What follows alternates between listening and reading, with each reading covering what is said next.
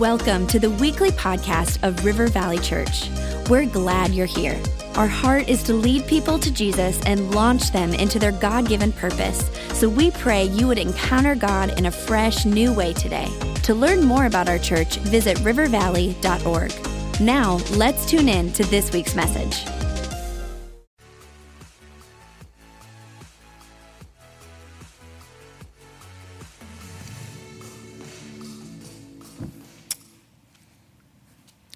Picture with me a lump of clay, a little ball of clay.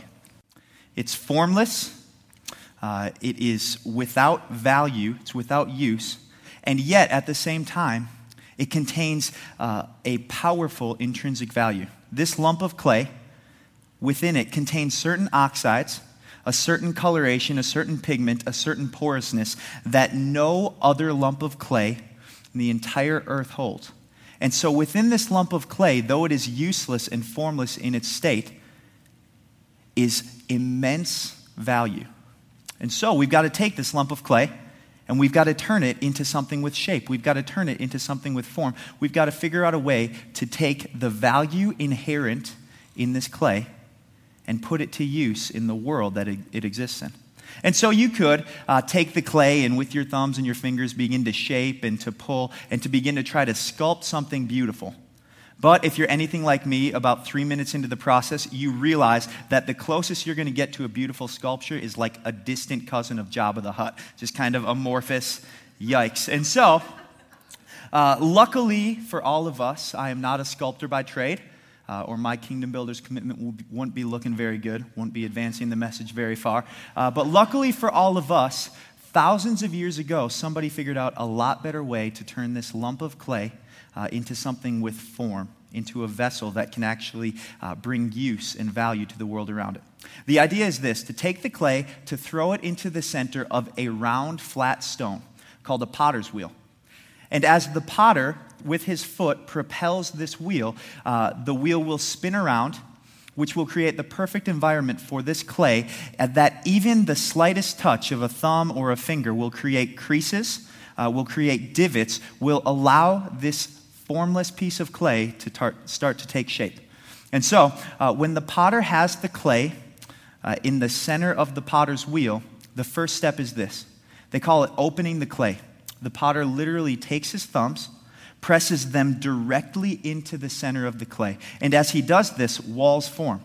The shapeless, formless clay has immediately taken a shape, and everything within the clay is changed. Air bubbles pop out, the molecules are rerouted, impurities rise to the surface and are skimmed off, and this formless void of clay all of a sudden has a purpose, has a use. It begins to show a shadow of the vessel it could become. And in an instant, as the clay is opened up, we begin to see a usefulness of value to this clay.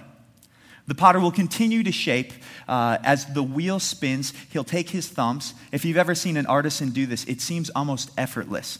But the artisan will take his thumbs, apply pressure. If he applies too much pressure, the clay will stretch too thin, it will grow brittle, and it will break, causing him to have to start over. Yet if the potter applies too much pressure with his fingers, with his thumbs as it spins, it grows brittle. If he applies too little pressure, the vessel will grow too wide, too fat, and it will never reach the full potential, the holding vessel that it could have become at the hands of the potter. And so the potter slowly, patiently applies just the right amount of pressure to create, to transform this lump of clay into a vessel that can hold and carry and provide value to the world around it. Now, there are times in this process that impurities rise to the surface of the clay. And as this happens, sometimes the clay will go askew, will take a different route than the potter had intended for it. When this happens, it can feel like it's a total loss, like the clay is useless. But the potter, in his infinite wisdom, simply takes a thumb, pushes down the clay back to the place where it was cooperating with the plan, and starts over. Sometimes this feels like a waste of time, a waste of energy on the part of the potter. But he knows that as he's taken the time, as the impurities have risen to the surface, there's an ability to skim off the impurities and to make the final product, the vessel this clay will become, even stronger, even more able to fulfill the purpose that it is called to fulfill. And so the process continues, and he shapes and he molds and he uses his fingers and his thumbs and applies just the right pressure until all of a sudden this clay that had once been just a lump with no value to add to the world has become something beautiful. A vessel that adds value, a vessel that can carry a bowl or a pot or a spoon or a fork. All of a sudden, this clay has become something more. It is beautiful and it is useful. This isn't a surprise to the potter. He's known since before he even picked up the clay what he would turn it into. He knows his intent, and he has just simply seen it fulfilled as the clay has been molded. But to the clay, this little lump of clay with intrinsic value but no usefulness has transformed itself, has become something beautiful, something of value, has aspired to something beyond its wildest dreams for itself. Think of this. The little lump of clay is now beautiful, decorative, but so useful in the world around it. And all it did was allow itself to be molded. This probably sounds like a really cute illustration to us, maybe a little too cliche, a little too churchy. If you were in the church in the 90s, you probably sang one too many songs in the minor key about God being the potter and us being the clay and being molded and shaped and all that stuff. Because this whole illustration, the potter and the clay, it doesn't quite apply to our lives. We don't spend a lot of time around pottery. In fact, a lot of the husbands in here probably commiserate with me. When you hear the word pottery, the first painful image that comes to your mind is your wife taking your life savings to a store at the Galleria because she saw a piece that is going to cause the whole space to just come together so beautifully. Anyone else? Pastors are not immune to that torture, unfortunately. But today, we don't interact a lot with pottery. We think of it as decorative. We think of it as pretty, as defining a certain style. And so this metaphor doesn't quite hit home. But rewind the track a couple thousand years, back to the time that the Bible was written. At that time, if you're outside of the temple of the priest or the palace of the king, literally everything that made a society run was forged out of clay. The pots that they carried water in, the agricultural tools, even weaponry, cooking utensils, eating utensils. If society were to run as it would, it was because clay made it possible. And so this imagery carries a little more weight in the direct context of the writing of Scripture. 2,700 years ago, through the prophet Jeremiah, God draws this parallel. In Jeremiah 18, verses 1 through 6, God speaks to his people Israel. And he asks them if they would be willing. Once again, they had lost their way. But he asks, will you allow me to be the potter? Will you be clay in my hands and allow me to mold you and shape you? Let's read together in Jeremiah 18. This is the word that came to Jeremiah from the Lord. Go down to the potter's house, and there I will give you my message. So I went down to the potter's house, says Jeremiah, and I saw him working at the wheel. But the pot he was shaping from the clay was marred in his hands. So the potter formed it into another pot, shaping it as seemed best to him. Then the word of the Lord came to me. He said, can I not do with you, Israel, as the potter does? Can I not do with my people as the potter does? The Lord declares, like clay in the hand of the potter, so are you in my hand, O Israel. Like clay in the hand of the potter, so should be the people of God in the hand of their heavenly Father. And so God says, here's the plea, here's the cry. Will my people allow me to mold them and shape them, to take the intrinsic value that I've placed in each and every one of you, and with my hand, with my patience, with my guidance, mold you and turn you into the individual, the vessel of the power of God that I have created you to be? This is the question from our God. And it leads us to one question that I want all of us to ask ourselves today. This is a question that applies to you whether you're in on this Jesus thing or you're just checking it out. Whether you're sold out or you're not really sure. Whether you're a philosophical person or you don't really care about that whole high in the sky thing. Because the answer to this question, if you can find it, will help you to trace the trajectory of your life from this point until the point that you meet your Maker someday. The question that I want us to ask ourselves today is this: what is molding you? What is molding you? What is the driving force behind your formation? What is the one thing in this world more than any other thing? Maybe it's a fear, maybe it's a philosophy, maybe it's a relationship, maybe it's something someone spoke over you a long time ago, maybe it's a bank account, but there is something in your life that is molding you. Not one of us is the master of our own domain. Every single one of us is being driven toward an end by something. So the question I would ask myself, the question I would ask you to ask yourself is, what is molding you? And if you can find the answer to that question, for most of us, it probably pops to mind pretty quickly. It's the thing that you fall asleep thinking about. It's the thing that you think about when you wake up in the morning. It's the thing that drives the way you interact with people, that drives what you do in the workplace. For most of us, we should be able to identify our molder, our maker, our shaper.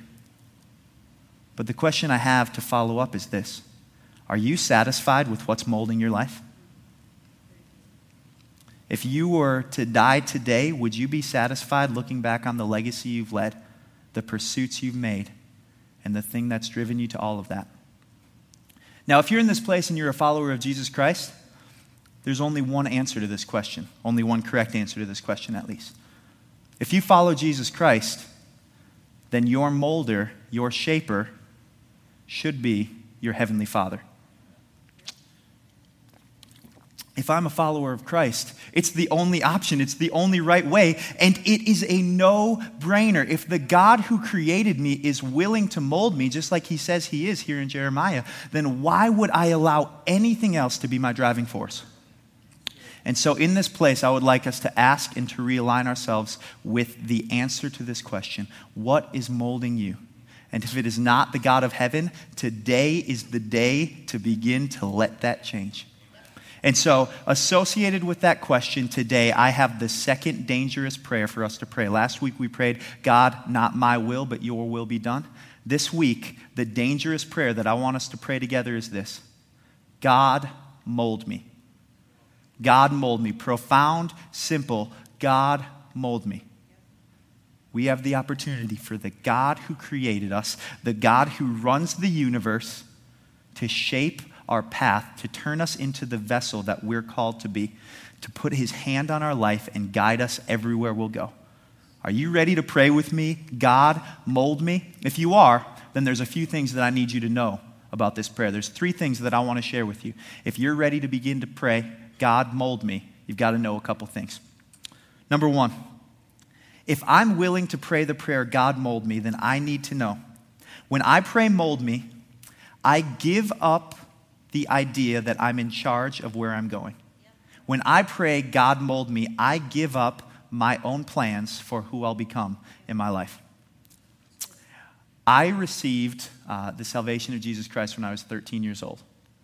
And just like the clay being opened up, God put himself into the middle of my life, and he changed me drastically in a moment. Where there was no hope, where there was no future, I was filled with hope and excitement. And so I said, Jesus, this is pretty cool. I like it. I want more. So if you've got more for me, you can start molding me. You can shape me. You can turn me into the person that I'm supposed to be. And so at 13 years old, I began to pray the prayer, God, mold me. And I gave up whoever I wanted to be. Now, at the time, I was 13, and there was only one thing that I was sure of, and it was my destiny. At 13 years old, I knew that I was going to one day be an NBA All-Star. I was going to cross over Allen Iverson. I was going to dunk on Dikembe Mutombo, throw up the big finger in his face and say, oh, no, no, no, no, no. I was destined for the National Basketball Association. I know, right? Good Dikembe. I've practiced that before. I was destined for the NBA, but it became really clear to me at 13 years old as I began to pray that mold me prayer that God had a different plan for my life. I don't know why. I was 5'4", 160 pounds, white kid from the country in Wisconsin, and for some reason, God didn't see my future in the NBA. Really, really weird. Really, really weird. I was really, really rotund. And God decided that there was a different plan, a different molding, a different calling on my life. And so I began to submit myself. I began to allow God to shape me and mold me from the inside out, from my heart into the rest of my being and into my actions. God molded me and shaped me. And as I followed his prompting, I got more excited about leadership, about seeing people come to know Jesus. And as he continued to mold me, felt a call into ministry. And so I pursued it, came up here, went to Bible college, got involved at this awesome church called River Valley Church. And now today, 10 years after I prayed that mold me prayer, here's how cool God is. Now today, I'm the associate and youth pastor at the Edina area campus. And it's awesome. We'll talk about that more in just a minute. But now, 10 years later, I take your 13-year-olds to the gym and I make them look like chumps on the basketball court. I slam it in their face. I dribble around them. I have no shame. And that is how our God, in his sovereignty, brings us right back around to a place of fulfillment of our callings. This is our God. So good. I really do. I love your teenagers. They make me feel so good about myself. But when I pray, God mold me, I need to know that I give up on my dreams. I give up on my plans. I give up on what I want to become in this life. And here's how it works. Ephesians 2:10 says this, "For we are God's handiwork, created in Christ Jesus to do good works, which he prepared in advance for us to do." So here's how it works. God gets a hold of my life. I begin to pray, God mold me, God shape me, God let me live according to your will and your purpose for my life. And God doesn't then just say, oh, okay, he's in. We got to figure out what we're supposed to do with Logan now that he's praying the prayer. No, God says, I have laid out since before the formation of the earth, good works planned for you. And so when you begin to pray, God mold me, he picks you up, puts you on the path, begins to mold you and shape you in a plan that has been here for you since before the earth was formed. And I just believe when God has that kind of pre-planning in mind, it's probably going to work out pretty well, right? And so when I give up on what I want to become, God puts his hand on me and shapes me and molds me in a whole different way. Second point, when I pray, God mold me, I need to know that I must remain pliable. When I pray, God mold me, I need to keep myself in a place where I can continue to be molded. You know, in pottery, there's really only one death sentence for that little lump of clay we talked about. If at any time in the process the clay becomes hardened and crunchy, if the clay loses its pliability and moldability, then all of a sudden, this intrinsically valuable piece of clay that has been shaped and molded, that has a plan in mind, if it loses its pliability, the clay is no longer useful, it's no longer moldable. And so there are really two options. Either to completely start over and hope that the clay is reusable, or to put the clay in the kiln and finish the process as is. The same is true for our lives. There is nothing stopping your heavenly Father from molding you and shaping you, except a hardened heart. When I let my heart get hardened, God cannot, in his sovereignty, in his power, because he loves me enough, when my heart is hard, God cannot put his hands on me and shape me and mold me in the way that he's called me to. And so, because of that, there is only one thing that we need to do. We pray, mold me, God, and then there's only one action step that we as followers of Christ need to do. We need to guard our hearts. We need to make sure that we are not losing our way. We are not losing the path. We are not letting our hearts become hardened against the work that God has in our lives. Because here's what I know. In this room, there are many of us who somewhere along the path, somewhere in our lives, we've prayed a God mold me kind of prayer. We've said, God, whatever you've got for me, I want it, even if it means that you're not going to push this up here and let me grow an extra 8 inches to head into the NBA some way. Whatever your call and your plan is, I want it. But then life happens. Just like the clay on the potter's wheel, the world spins around us. The environment we're in doesn't push us toward God. We become a little hard, and then things get harder. We feel like God's not touching us or moving us. And so over time, we just become hardened to the working of God. We lose our pliability, and then we look around and say, God, where have you been? Jesus gives us the template. Jesus shows us how to keep ourselves pliable, to make sure that we never fall into that place of hardness where God can't have his way in our lives. He gives it to us in Luke chapter 9. In Luke 9, 23 and 24, Jesus tells us that in order for me as a follower of Christ to keep myself pliable and moldable at the hand of God, I've got to do three things. I've got to daily deny myself, daily deny my plans for myself, daily deny what I want to become. And then Jesus says that I need to take up my cross and follow him. If daily you and I will pray a prayer and say, Jesus, let me be identified with your suffering on the cross. If daily I will say, Jesus, not my will, but your will be done. If I will do that on a daily basis, he will keep me pliable, he will keep my heart flexible, and God's hand will continue to mold me and shape me as I allow him to. So church, we need to know, when you pray this God mold me prayer, we've got one action step. I must remain pliable to the working of God in my heart. And that seems kind of crazy. Jesus tells us I need to identify with his sufferings, to take up the cross. That's not a light message. That's heavy. That's burdensome. It tells me that I'm going to suffer. It tells me that I'm going to hurt sometimes. It tells me that I'm not always going to get my way, that I have to put others before me. Is it really worth it? It is. And here's why, because point number 3, when I pray, God mold me, here's what you've got to know. When I pray, God mold me, God have your way in and through me, what God will do with my life will absolutely blow my mind. When you open yourself up and say, Heavenly Father, put your hand on my life, shape me, mold me, turn me into your vessel, you've got to know that what God will do in and through you, the finished product, will be so much greater than you ever could have dreamt of for yourself. Just like the little lump of clay in the illustration, at the end of the process, he has achieved something for himself so much greater than he ever could have by himself. He has become beautiful and powerful and useful, and people's lives will be impacted through him for as long as that little piece of clay is in existence. The same is true for us.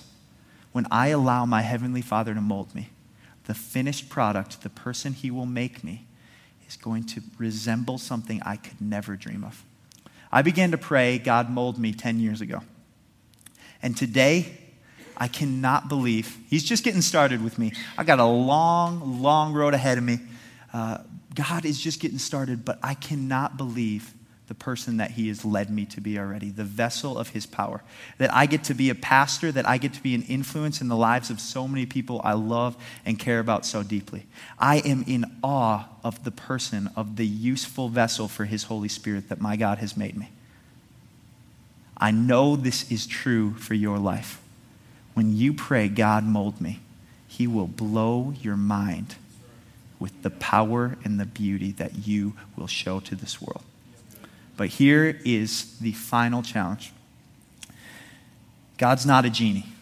God will blow your mind with his plan for your life, but it will not be for your glory.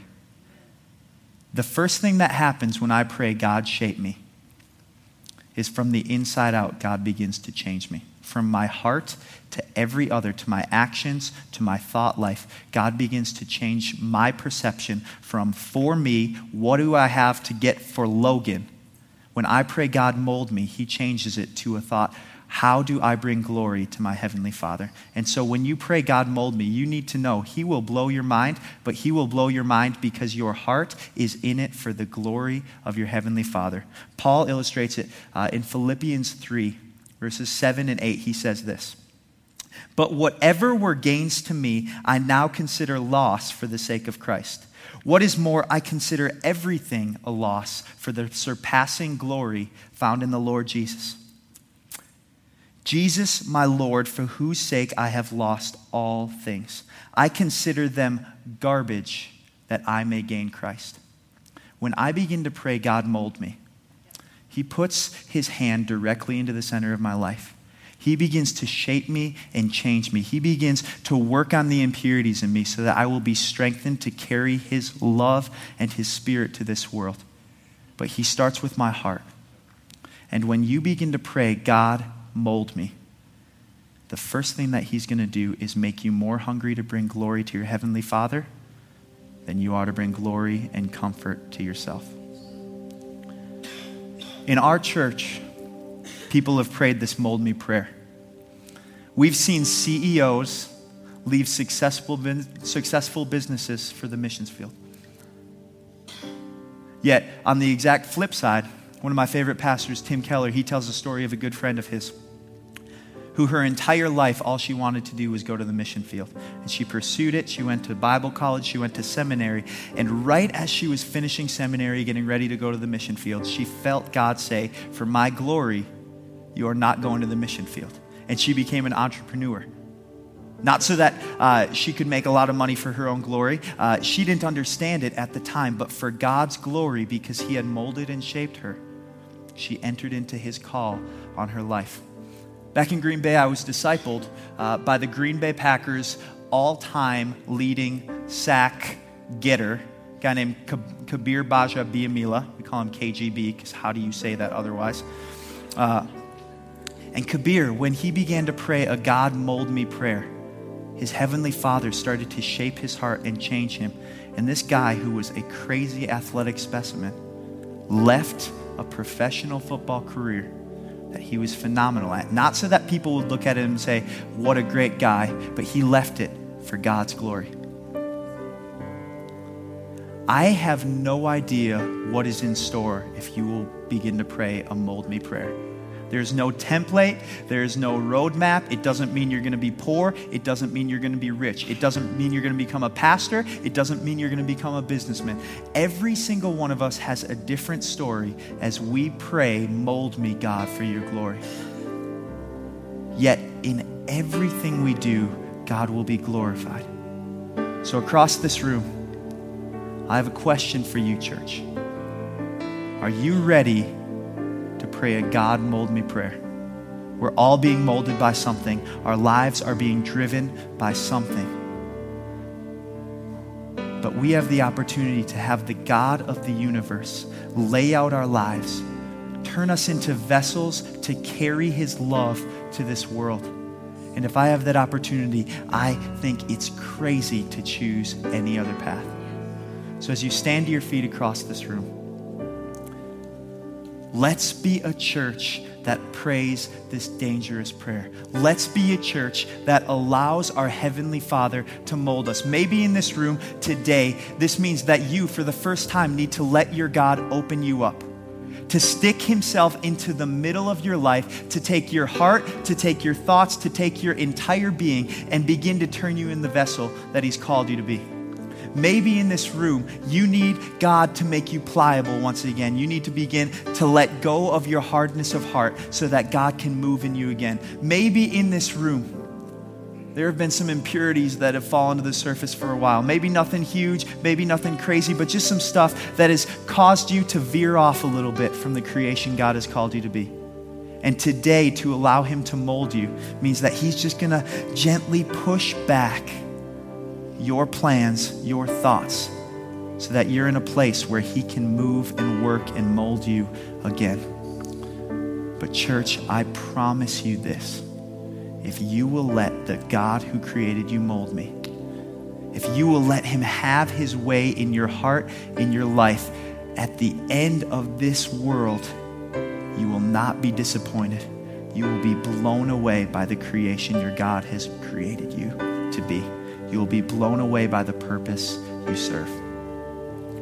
Prayer teams, could you make your way forward? Life group leaders as well. With one more minute, maybe you don't know the first step. Maybe you're new to this church thing, new to this Jesus thing. Maybe you're not sure even how to begin to pray, "God, mold me." These people are here. They would love to pray with you, to lead you, to teach you how to allow God to take hold of your heart. Church, what would happen if for the next month, every single one of us prayed a God mold me prayer? What would happen in your marriage? What would happen in your kids? What would happen in your board meetings? What would happen in the life of that guy you walk past on a daily basis? What would happen in this community? What would happen in this auditorium if every single one of us for the next month prayed a God mold me prayer? I'm excited to find the answer. I know that right here at the Edina area campus, we are ready to be a God Mold Me church. Let's pray and let's go live a Mold Me lifestyle. Heavenly Father, thank you for your work in our lives. Thank you that if we will allow you, the God who created us, the almighty, all-powerful, will put his hand on our lives, will shape us and mold us and create in us something we could never dream of or aspire to. Heavenly Father, thank you that your plan is greater and higher. God, as we pray this mold us prayer, I pray that you will give your people pliability. I pray that we will be so in love with you that we will go through the hard times. We will let you stamp out the impurities. We will face the troubles. We will identify with the cross so that you could shape us. God, we look forward to the vessels you will make us to be, to the light we will carry to this world, to the impact that you will have in and through us as you mold us into your creations. Thank you, God, for the opportunity to be shaped and molded by you. Only in the precious name of Jesus Christ can we pray this prayer. Thank you, God. Amen. Amen. Church, I love you guys. I love that I can trust that we will let our God mold us. If you need prayer, please do not hesitate. Come find one of these people.